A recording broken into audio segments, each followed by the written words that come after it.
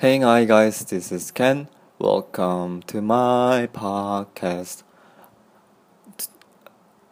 Like usual, I'm gonna talk what I learned from VI Institute on character. This time will be teamwork. I am a helpful and contributing group and team member and feel responsible for helping the team reach its goals.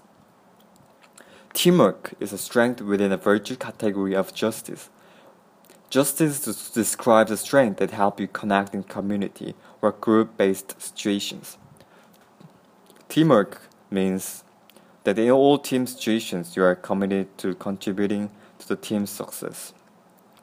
The team could be a work group or sports team, but it could also refer to your family, marriage, or even a group of friends working on a project together. Teamwork extends to being a good citizen of your community or country, and more broadly, to a sense of social responsibility for particular groups of people, or even all of humanity. In other words, the person high in teamwork applies a certain way of acting in whatever context they consider themselves committed to the good of the group as a whole.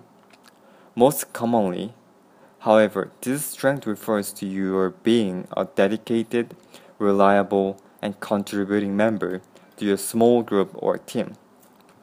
Teamwork is closely related to three other concepts: citizenship, responsibility towards one's community; loyalty, unwavering trust for a group; patriotism, loyalty towards one's homeland nation without hostility toward our nations.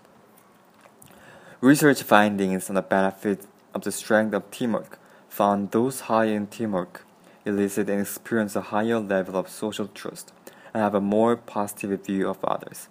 7 team roles that have been identified through our character strength profiles include idea creator, information gatherer, decision maker, implementer, influencer, relationship manager, and energizer.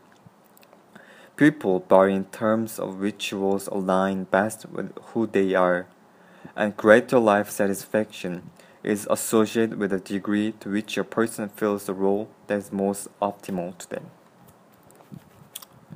Yeah, that was about teamwork. I when I'm a member, I do my best to boost up the group that I'm in. When I'm a leader, I don't know. When I'm a leader, I really don't force other members to maximize their work. Whether I give an environment that naturally makes the people to work harder. Yeah, but I prefer being alone, doing all things by myself. That is what I learned, and I'm thankful that I learned this.